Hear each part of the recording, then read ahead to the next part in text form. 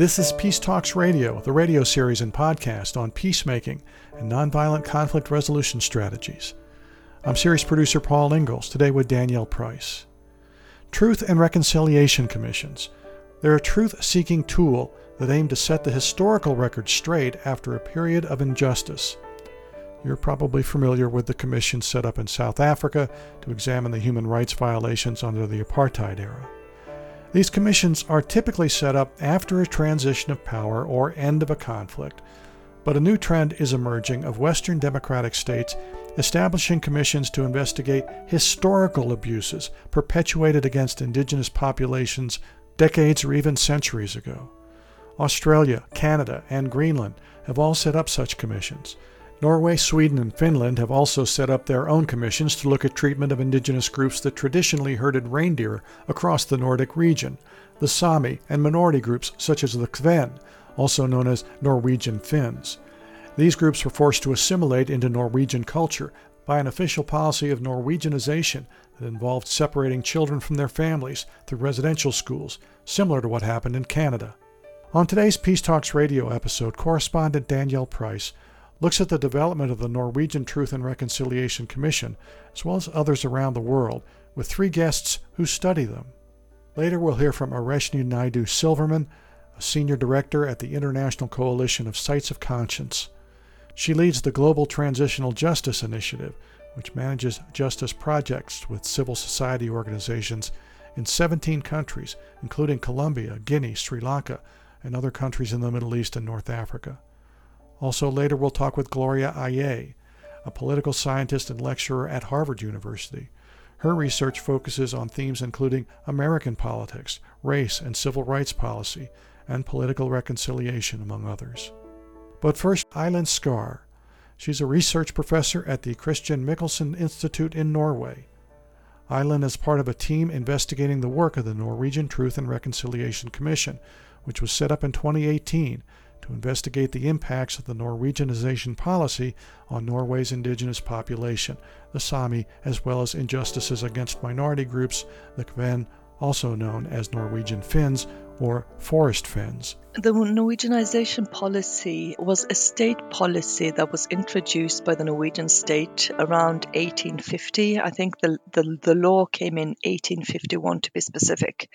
And this was part of a nation-building process whereby the state wanted to integrate the indigenous people, the Sámi, and also the minority groups of Norway, so the Kvens, the Norwegian Finns, and the Forest Finns, into Norwegian mainstream society. And one of the main ways of making people mainstream Norwegians was to force them to learn the Norwegian language. Now, I think I need to point out that Norway is a very long and extensive country. Geographically, it's huge. And many of the Sámi and the Kven live in the northernmost part of the countries, where the population is very sparse, geographical distances are huge. And at that point in time, the 1850s, schooling was only for the privileged few. The idea was to introduce the Norwegian language to these minority groups and our indigenous people. So a schooling system was gradually put into place. They also, of course, wanted to preach the Bible and the Christian gospel to these people. And one way of doing that was to make children go to school. So into the 1900s, so-called residential schools were gradually introduced. More after, the closer you got to the Second World War, which started in 1940 in Norway, the more residential schools were built in the northern part of Norway. I forgot to mention that the Sámi people are originally nomadic people, reindeer herders, or part of the Sámi are reindeer herders, and of course they would move around with their reindeer. So the Norwegian state created residential schools so that the Sámi people could send their children to school while they moved around with the reindeer, and they were taught only weeks every year. The children were taken away from their parents, sent to school in primary, so from the year of 8 to 10, and forced to be away from the parents for a long period of time. And in these schools, they were only allowed to speak Norwegian, not Sámi and not Kven. A lot of times the schools were mixed because the Sámi and the Kven lived in the same areas, and frequently there was intermarriage between these groups so that a child would be both Sámi and Kven. But regardless of whether they spoke Kven, Sámi, or Norwegian or Finnish, they would actually be forced to learn Norwegian in school. So language was one thing, preaching the Christian gospel was a second. And a third motivation of the Norwegian state was actually benevolent, in the sense that many Sámi and Kven were really poor people. I mean, most of Norway was really poor in the 1850s, but people living in the north of Norway were particularly poor. There was widespread poverty, there was hunger, hygienic conditions were terrible. So part of the idea of the state was to sort of lift these people into modernity, into mainstream population, give them better opportunities in terms of work. But another incentive of learning Norwegian was that property rights became tied to knowing Norwegian at some point. So those Kven and Sámi who were not nomadic, but who actually either were fishermen or farmers, they could only own land if they knew Norwegian and signed their papers in Norwegian. So that was another motivation for teaching people Norwegian and, converting people, trying to get them away from their regular way of traditional life and become more Norwegian. So this assimilation policy of the Norwegian state was not peculiar only to Norway. And I think I want to mention this because, like I said, the Sámi and the Kven are cross-border people. And the same kind of policy, or very similar kinds of policies, were also enforced in Sweden and in Finland. The aim was the same: to strip people of their language and culture and traditional ways of life and thinking and make them part of the nation.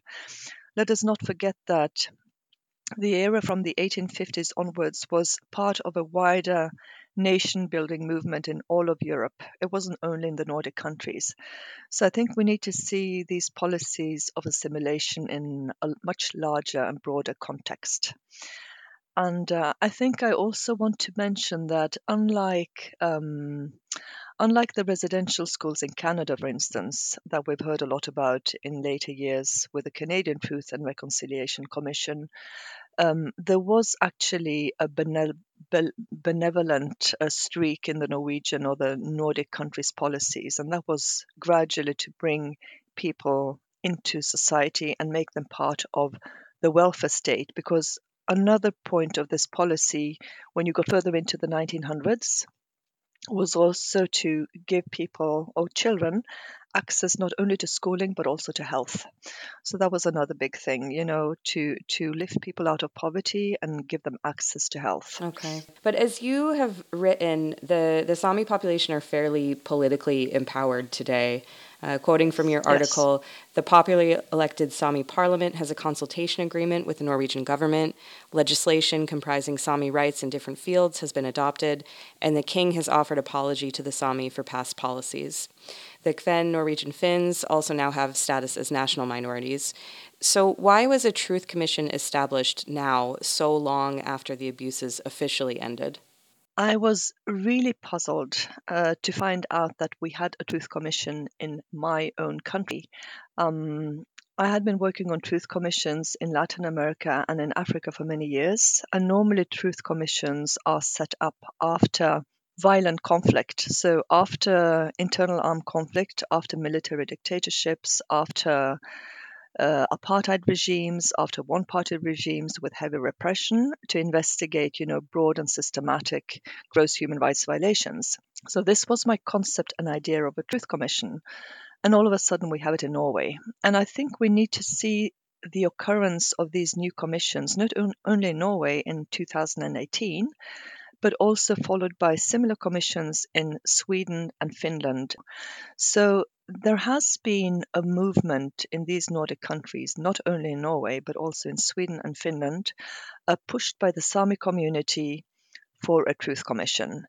And I think we need to see this in a broader sort of global context where there has been a big focus on transitional justice over the last years. We've seen an outburst of truth commissions across the world. So this was like an institution that people knew about also in the Sámi communities. And there has been a huge international global focus on indigenous rights, departing from the 80s and onwards. So I think this rights consciousness thing has grown in the Sámi communities very, very gradually.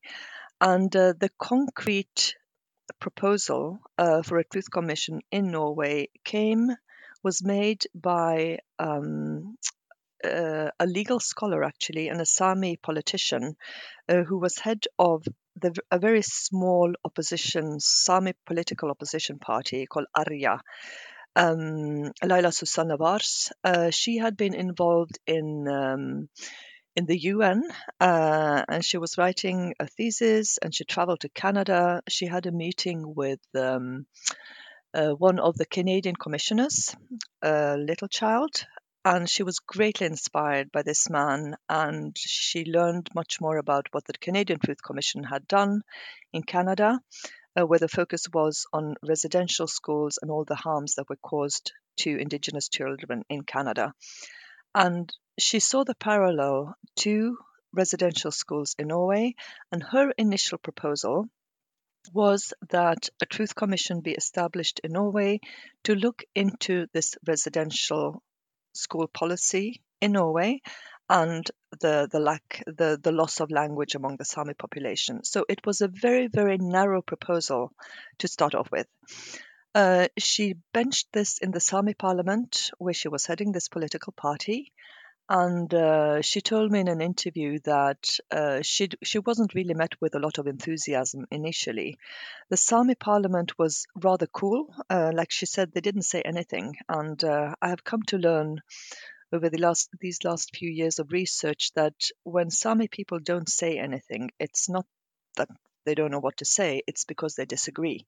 And gradually, she got people on board. And in the end, after a lot of negotiations and politicking, the Sámi parliament officially requested the establishment of a truth commission from the Norwegian government. And in the back room, the discussions were that if the Sámi were given a truth commission, the Queen would also demand a truth commission. So this minister said no. And then two left-wing politicians in the national parliament, Stortinget, got involved. Both of these two people are from the north of Norway, so they have a strong constituency in the north where the Sámi and the Queen live. They started a series of negotiations, and eventually another proposal was floored, not only by the Sámi parliament this time, but also the Queen were part of this, and the Norwegian Finns became part of the new proposal, formal proposal. And eventually, after a lot of negotiations, the Labour Party, Martin Kolberg, held an open hearing in the parliament. They talked about the assimilation policy, basically, and the consequences that this had physically and culturally on the Sámi and the Queen and the Norwegian Finn people. And this moved the audience to the point where they actually managed to secure a majority vote for the establishment of the Truth Commission. And from the initial proposal that was made by Vars, which was a narrow focus on residential schools and the consequences for Sámi children and language and culture, it had grown to include not only the Sámi, but the Queen, the Norwegian Finns, the Forest Finns, and a much, much broader mandate. Thank you. That's a really helpful history of how the commission came about, and that was a question I had also wanted to ask you, so I really appreciate that explanation. But I wanted to ask you, are there examples of how the Sámi and Quinn populations are still impacted today by the legacy of these policies? Yes, the loss of languages may be the biggest issue. The Sámi have managed to keep the language in the areas where a lot of Sámi live, which is main reindeer herding areas. So the northern Sámi, the majority of the Sámi have kept their language, whereas the Quinn there are hardly any people who speak Quinn and only a handful who speak Forest Finn. So loss of language, definitely. I understand that one aspect the Commission is investigating is how the effects of the Norwegianization policy have affected the majority Norwegian population's view of Sámi and Kven Norwegian Finns. Could you explain this a bit? Yeah, I think lack of knowledge is probably the greatest problem, because there hasn't been much in the education system about Sámi, Kven, Norwegian Finns, or Forest Finns. So I think ignorance among the majority of the population of the assimilation policy is the biggest problem.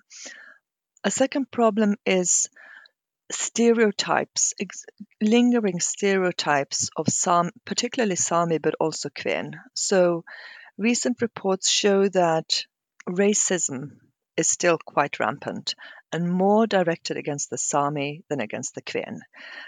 So that's a second problem. A third problem is that health investigations show that Sámi people have, poorer health basically than the majority population, and suicide rates are also higher among Sámi than among the majority, particularly among young men. Have you heard or read any of the testimonies? No, these are secret, but some of the people who have given testimony to the Truth Commission have also published the testimonies in newspapers or on radio. So some of them have been made public with consent of the person giving testimony. Were there any examples that you remember that stood out? The Truth Commission held open hearings in, I think, about 40 meetings spread all over the country, but mainly in the north and in the areas where most Sámi and Kven live. And at these meetings, they also asked people to tell their stories. So that was another part of the testimonies that were public. Mainly, the stories are about the residential schools, how they were forced to learn Norwegian when they were children, how they were taken away from their parents, and this another word that has been repeated over and over again in these public meetings is the word shame. How people have felt shame growing up and been afraid of using their language. And the younger generations will say that when they grew up, they heard people speaking, either Sámi, Kven, or Norwegian Finn that they didn't understand.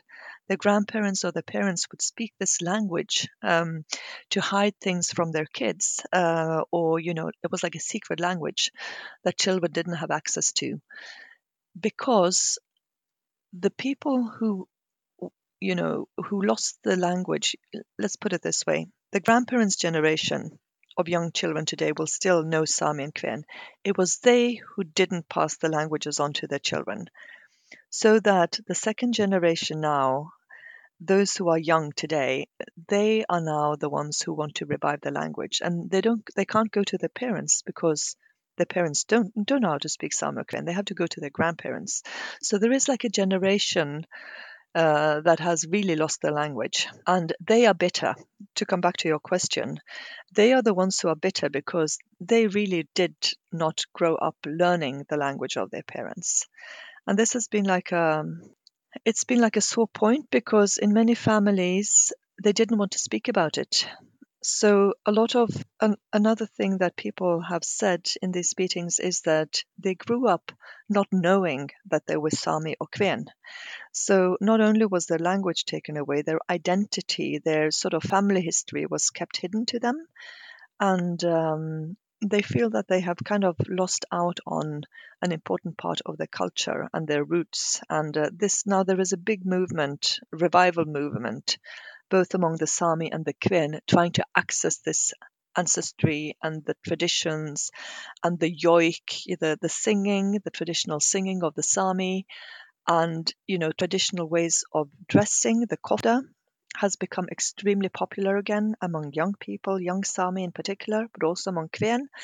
So there is a revival of trying to take back again what was taken away, and this has been like a recurrent theme in many of these stories. That was Dr. Elin Skaar, research professor at the Christian Michelsen Institute in Norway. And you can hear Danielle Preiss's entire interview with Dr. Skaar at our website, peacetalksradio.com. That's peacetalksradio.com. Coming up next, we'll hear about transitional justice processes around the world and how successful they have been. Ereshnee Naidu-Silverman is next after this short break.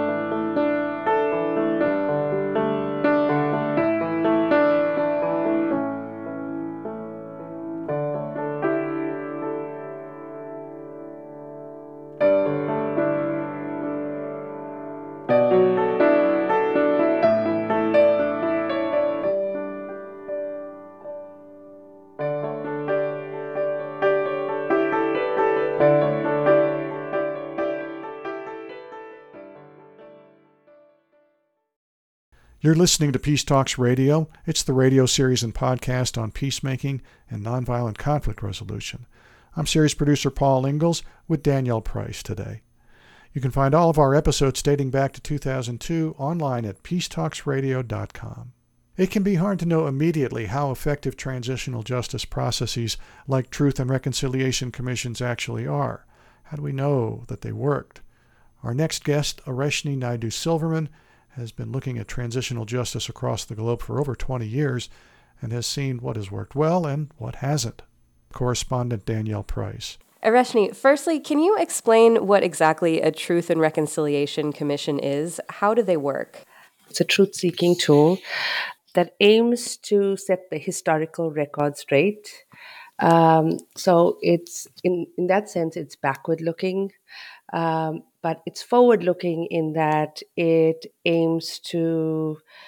enables people to imagine a new future based on peace and justice. Okay, thank you. And the most famous example of a Truth and Reconciliation Commission is South Africa, which has generally been considered to be a success. We're now a quarter century out from that process. What has actually happened as a long-term result? So the South African Truth and Reconciliation process, as you said, has been celebrated globally. However, increasingly, there's been more and more criticism of the process itself. For starters, it had a very limited definition of human rights violations. So it focused on civil and political rights violations and ignored economic, social, and cultural rights. And much of apartheid was based on racial segregation, but also an unequal division of resources between white South Africans, Black South Africans, Indians, and in South Africa, what biracial people were called coloureds. It was also, the amnesty clause was also problematic. So it offered people, perpetrators, an opportunity to come forward to share the truth about whatever acts they perpetrated in exchange for amnesty. However, many perpetrators came forward, shared partial truths, often with very little remorse. And there was a burden placed on survivors to forgive the perpetrators and kind of move on. What the success of truth commissions is often judged on the way victims are treated and often the delivery around reparations, particularly. And to date, there are thousands of victims in South Africa that are still fighting for reparations. And you said at the beginning of your response there that globally it has been widely celebrated. So the criticism that you're speaking of, is that more internally inside of South Africa, or is that shifting globally as well? No, it's global. I think at that time, the reason it was so celebrated is that it was one of the few truth commissions that was public. So it was on national television. They had offered amnesty. It offered a platform for victims to come forward. So it was very innovative in multiple ways. However, years later, we still see that the Truth Commission didn't do much in terms of repairing. So, for example, in South Africa, there was intercommunal violence between Black South Africans and Indian South Africans. And much of this came uh, from the fact that some of the economic issues in South Africa are still widely unaddressed.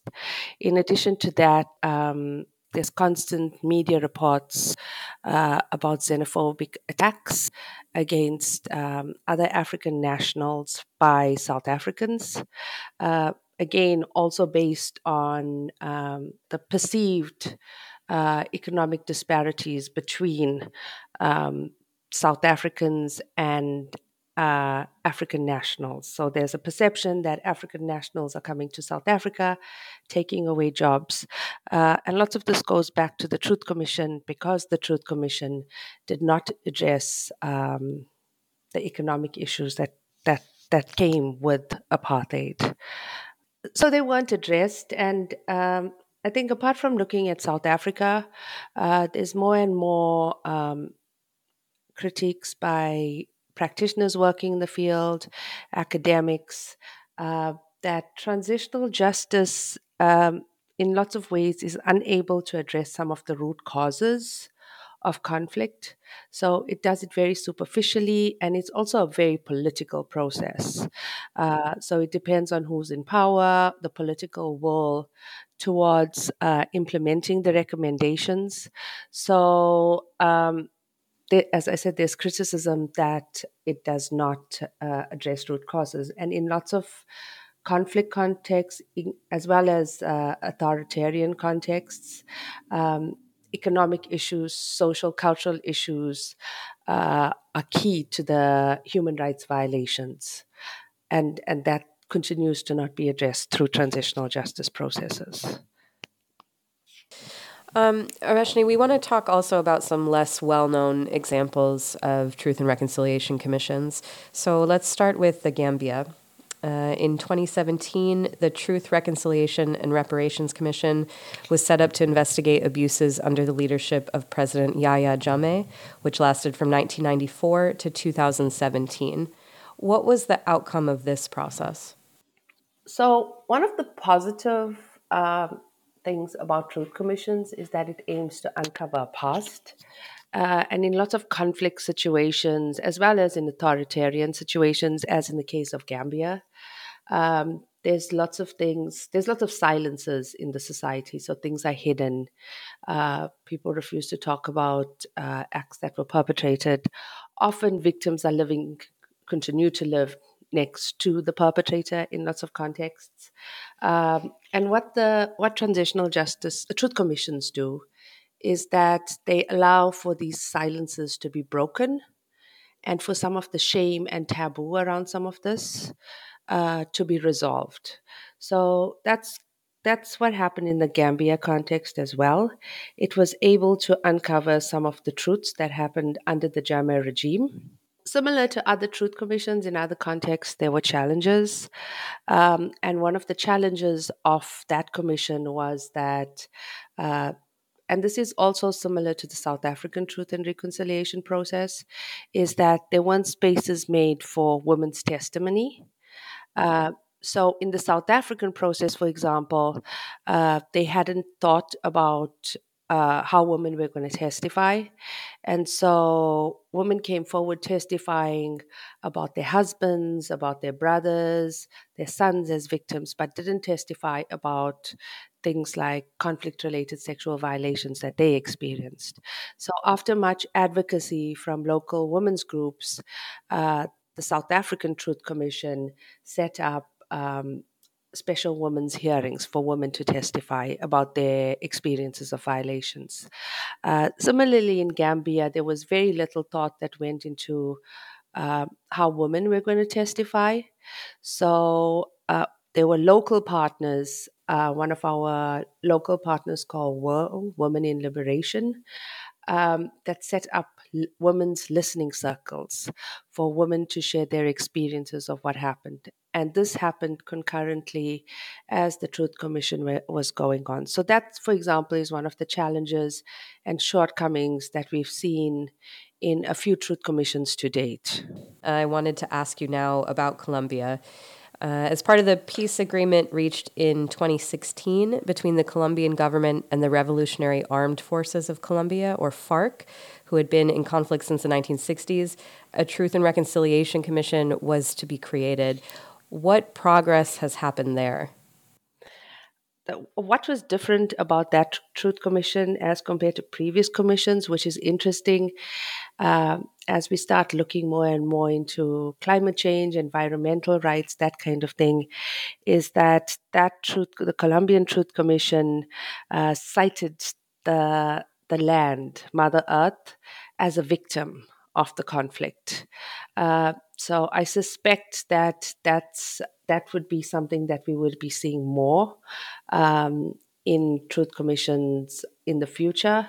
Particularly, I think, if indigenous communities advocate for something like that. Joining us today on Peace Talks Radio is Ereshnee Naidu-Silverman, the Senior Program Director for the Global Transitional Justice Initiative at the International Coalition of Sites of Conscience. Ereshnee, how can transitional justice processes be evaluated? How do we know whether or not they worked in the examples that we've been discussing? There's been more and more written recently about whether transitional justice fulfills the goals that it aims to achieve. There's been criticism that transitional justice processes are time bound, and we found that in our work as well. Given that they're time bound and they very resource intensive in terms of human resource as well as financial resources, they tend to focus on a narrow sliver of what actually happened in the past and tend to fulfill political negotiations or political needs. There is increasing questioning about whether transitional justice actually works. The problem as well is that in terms of evaluation, while you can evaluate the short-term results of a transitional justice process like a truth commission, the fact is that transitional justice goals of truth, justice, and reconciliation actually happen over a long term and may even happen over generations. And so it's difficult to assess whether it's been successful or not. But as I said, there are certain indicators, for example, whether it was victim-centered, whether it was locally owned, whether survivors and victims received reparations, whether they were treated in a specific way in terms of, was there a consultative process, were they included in the process, were women included. So I think we can set up a list of indicators for short-term success, but in terms of longer-term success, that's a little bit more difficult to assess. And are there also negatives of transitional justice processes? So beyond if certain factors have been left out of the process, or if it is difficult to see the impacts over time, are there any potential bad outcomes, or have there been examples of bad outcomes? I don't have any specific examples, but what truth commissions do, and I think the broader transitional justice process, whether you're looking at institutional reform, prosecutions, reparations, truth seeking, is that it sets up expectations, particularly for survivor and victim communities. And what needs to happen during that process is that survivor and victims' expectations need to be managed. There's generally a perception that we're going to go through a truth commission process. We're going to uncover the truth. There's going to be a report. We're going to get reparations. We're going to get recognition. I think that's something that lots of victims look for, is recognition that they have been harmed, there has been a wrong done, and in some cases they don't get that recognition. In lots of contexts that I've worked, I've found that often victims only want somebody to listen to their story and want somebody to recognize that there has been a harm done. And in lots of communities, victims are ostracized for the violations that they experienced. And truth commissions sometimes don't often fulfill those expectations and needs of survivors. And we do, of course, have to talk about the U.S. now. With another guest, I discussed the use of local commissions in the U.S., but does the U.S. need a national commission? One aspect could be about the indigenous population, as you mentioned, and then, of course, there's the issue of race relations in the U.S. and the history of slavery. Do we need a national commission for this? And also, could it work in the American context? So in an ideal world, yes, there would be a commission. I think partly to, again, break all those silences, uncover the denial, because there's lots of denial in the US. We see this in the media regularly. And also call out the bystanders, which is what the South African Truth Commission did as well, where there's a group of people that say, we didn't know it was happening, when they benefited from the discrimination, from the violations. So I think it would be useful to have one in the US. However, that said, I'm not sure if it's logistically possible. Right now, we're seeing a proliferation of local commissions at different levels, at the local government level, at the state level. California is kind of leading with its reparations task force. But I think because the states themselves and the way the US is set up as a federation, is that it's difficult because each state has very particular needs, and there's multiple groups of survivors and victims, right? There's a broad range of violations that we could look at in each community and in each state.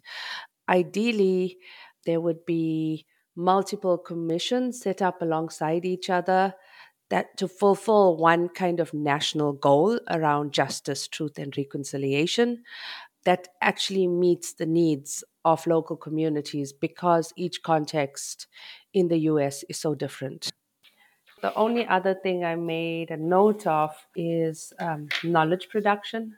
There's also been an increased criticism in the field of transitional justice about who produces knowledge, because local communities, local civil society organizations, they know exactly what they need, and they know exactly how to move forward on certain issues, and it also creates ownership and sustainability of transitional justice processes. You can read more about the Truth Commission examples described by Ereshnee Naidu-Silverman through a link to the Global Initiative for Justice, Truth and Reconciliation at peacetalksradio.com.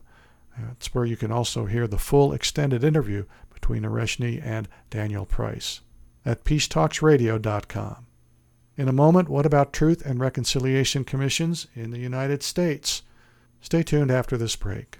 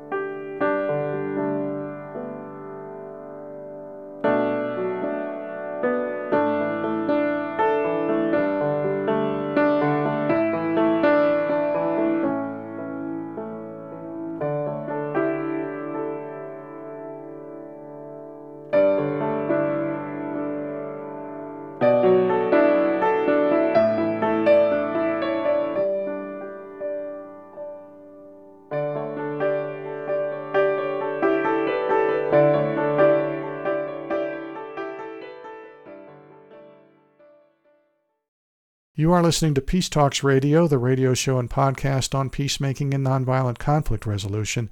This is series producer Paul Ingalls with you, along with correspondent Danielle Preiss. Today, Danielle is looking at transitional justice processes like Truth and Reconciliation Commissions. The United States has never had a national commission to look at the treatment of the indigenous populations or to confront the legacy of slavery.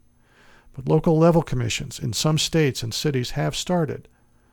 Dr. Gloria Ayee tells us about some of these efforts and the viability of a national commission. She's a professor at Harvard. Correspondent Danielle Preiss. Why has the United States not had a Truth and Reconciliation Commission at the national level to investigate the abuses against the indigenous population or against enslaved people and Black Americans? There have been attempts to actually establish a national process. Of course, in February of 2021, Congresswoman Barbara Lee and Senator Cory Booker reintroduced their legislation to ask for the establishment of a United States Commission on Truth, Racial Healing, and Transformation, which would be looking specifically at the effects of slavery, the legacy of systemic institutional racism, the continued discrimination of Black Americans and other people of color in the United States, also considering the ways in which the laws in the United States, the political economic system continues to have impact on people of color and Black Americans. So that legislation was reintroduced, and it is also supposed to work in conjunction with H.R. 40, which was introduced by Representative Sheila Jackson Lee. And can you just explain what H.R. 40 is? So this is legislation to form a commission to study and develop reparations. So specifically looking at efforts for reparations in the United States. So it's not for lack of effort, I should say. And if there is support from Democrats and Republicans for this type of legislation, hopefully in the future we would see a national commission, National Truth Commission here in the United States.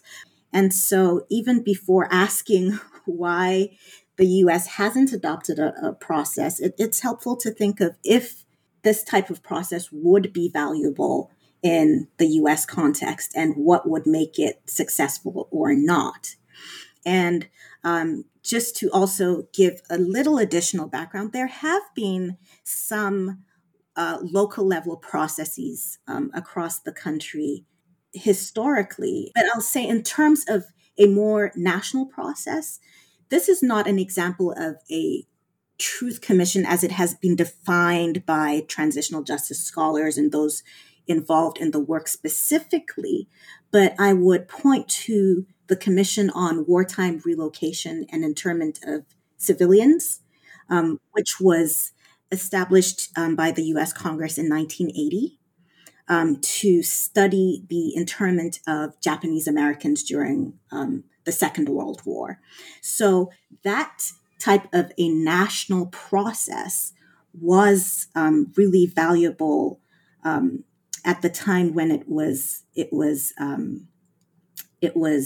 established, because ultimately there was reparations were paid to over 82,000 Japanese Americans, and so by looking at some of the conditions under which the internment of Japanese Americans occurred, and then the impact for that community, it was a useful process for the government to go through. Maybe first going to the last example that you mentioned, has this been, proposed as something to leverage in terms of trying to have similar processes for other groups who have been harmed by the U.S., for example, specifically enslaved people and Black Americans? if we are talking about, the formal apologies provided and the reparations, has there been attempts to say, look, we were able to do this once. Can we try to do a similar process for other groups? I would argue that this particular case and the work of the commission, and I'll just call it CWRIC in shorthand, the CWRIC commission hasn't that hasn't been at the forefront of conversations around reparations in general. It is mentioned sometimes, but it's not the focus, and I wouldn't argue necessarily that it should be. The conversation around reparations is very complex, partly because there isn't universal acknowledgement that, for example, African American descendants of enslaved peoples are still continuing to feel the legacy of slavery and continuing to be harmed by systemic oppression, and the current political socioeconomic system. So, in thinking about what that conversation looks like broadly, I would say it's not even to speak to what has been offered as precedent, because people don't want to make that connection, but rather the conversation has to focus more on if we are actually seeing continued harm to populations in the present day. And there is clear evidence that certain populations in the United States continue to be marginalized, victimized, oppressed, and feel the effects of systemic racism and racial inequality in numerous forms. If you look at the judicial system, the prison industrial complex, the unequal treatment of different groups in numerous sectors of society, then there is a clear line that can be drawn to, of course, the Jim Crow system of segregation, and then back to historically slavery. You've written about a localized effort in Greensboro, North Carolina, and you wrote that the city of Greensboro had modeled their 2004 Truth and Reconciliation Commission after the South African TRC to investigate the Greensboro massacre. Yeah. So I was hoping first you could just give a bit of a background on what that event was.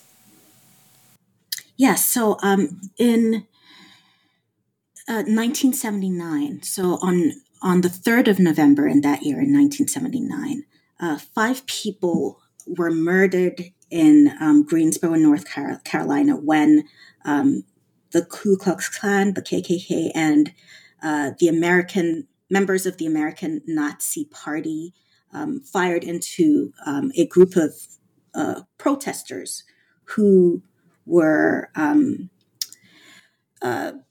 protesting against labor rights issues, race-related issues in the community of Greensboro, North Carolina, and surrounding areas. And the backstory, the issue around that is that there was actually media coverage around that event. So it was clearly documented. There was video footage about what happened. Even though there was awareness that there was going to be a march, there were going to be protesters, there was actually no police presence on November 3rd, 1979. And so it became a conversation, especially by those who the survivors of the event and the community that had been harmed, to try and pursue accountability and justice, because ultimately those who were charged with the murders were acquitted after 2 criminal trials. They were ultimately found civilly liable, but community members, survivors, were interested in just understanding how a situation like that could have occurred in their community. So the Greensboro Truth and Reconciliation Commission was formed. The work of the Greensboro Truth Commission officially began in 2004. And this commission spent about 2 years trying to review documents, do some investigation into the Greensboro massacre, review testimony, hear from people who had been involved, and they also hosted a number of public forums across Greensboro. And then they ultimately released a really long, detailed report, I believe about 529 pages, that included specific recommendations to the city of Greensboro. And they were in many ways successful eventually.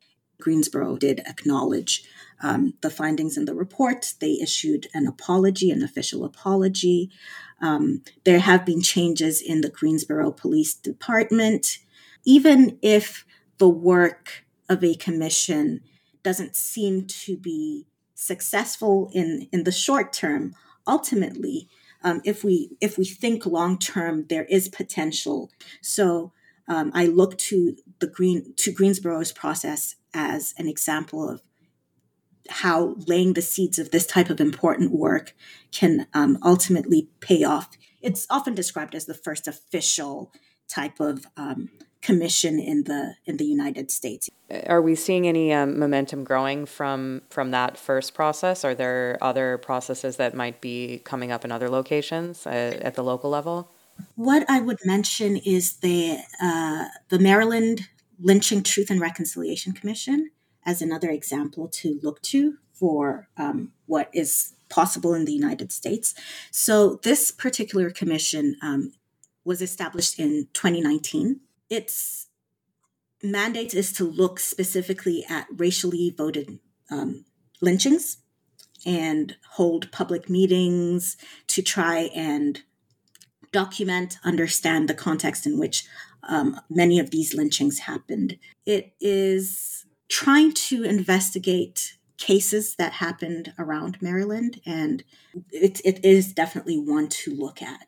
Considering the state of the United States right now, when things are so polarized and we are really quite fractured across the states, do you have an opinion on whether a national commission is really, or a national process is really what's needed in this country, or if local efforts might be just as effective or more so? That is a fantastic question, and one I have been grappling with as someone who tries to study these processes. I personally feel that a national truth and reconciliation process in the United States is important because, at least at the federal or at the national level, there should be some recognition that these issues are nationwide and attention should be paid in that regard. What I have personally been trying to have discussions around or advocate for or propose for the U.S. context is perhaps a umbrella style type of commission that's working in concert with local level efforts so that the local efforts can be community context specific, thinking about the ways in which issues that are really central to a specific community can be addressed directly, but still have maybe support from a national level organization or oversight body. That may be the way to go. How that would function practically is another conversation that perhaps those who are working directly in this space can consider. But I think efforts like what I mentioned at the start of our conversation, the establishment of the United States Commission on Truth, Racial Healing, and Transformation that has already been proposed from legislation. That is also useful because we cannot overestimate the value of official apologies, official efforts to work towards seeking reparations for communities and individuals that have been harmed. And so even as local level efforts may be trying to work towards truth-telling, truth-seeking, truth acknowledgement, investigating harms, documenting those harms, that should also take place at the national level in some capacity. So I think maybe a sort of hybrid approach would be the way to go. In order for there to be more unity, more progress across the board for all Americans, our nation needs to critically look at its history, look at the ways in which groups have been disadvantaged, marginalized, oppressed in many ways, have had their human rights trampled upon or stripped in. And thinking about how to move forward requires honest conversations about our history and acknowledgement that in order for this country to be as strong and to be as prosperous as everyone wants it to be, we have to take an honest, critical look at what some of the problems are and find effective means of addressing them. And this is what the truth-telling efforts of these types of commissions try to do. If we look to the January 6th Commission, we see how partisan that was, and it kind of leaves a lot to be desired in terms of thinking about the possibilities for a National Truth Commission.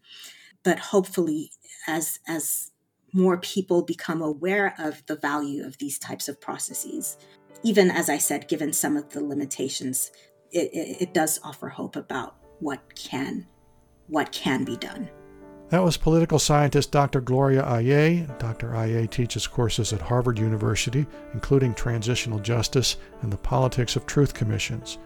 Find more about her and all of our guests at peacetalksradio.com. That's also where you can go to hear Danielle's complete interviews with each. Also hear all the programs in our series dating back to 2002. See photos of our guests, read and share transcripts. We invite you to sign up for our podcast. You can find us at Apple Podcasts and a lot of other platforms too. All of our episodes are there as well that you can download for free. We love to hear from you as well. You can write to us at info@peacetalksradio.com. Questions and comments about any episode, info@peacetalksradio.com. Also at our website, consider making a donation to keep this program going into the future. It's all at peacetalksradio.com. While most of our support comes from listeners like you, we also have a little bit of help from the Albuquerque Community Foundation Ties Fund. Also a salute to KUNM at the University of New Mexico, our first ever radio station back in 2003. Nola Days Moses is the executive director of Good Radio Shows Incorporated. Ali Adelman composed and performs our theme music. For Danielle Preiss today, for co-founder Suzanne Kreider, and all of our correspondents at Peace Talks Radio, I'm Paul Ingalls. Thanks so much for listening to, and yes, for supporting Peace Talks Radio.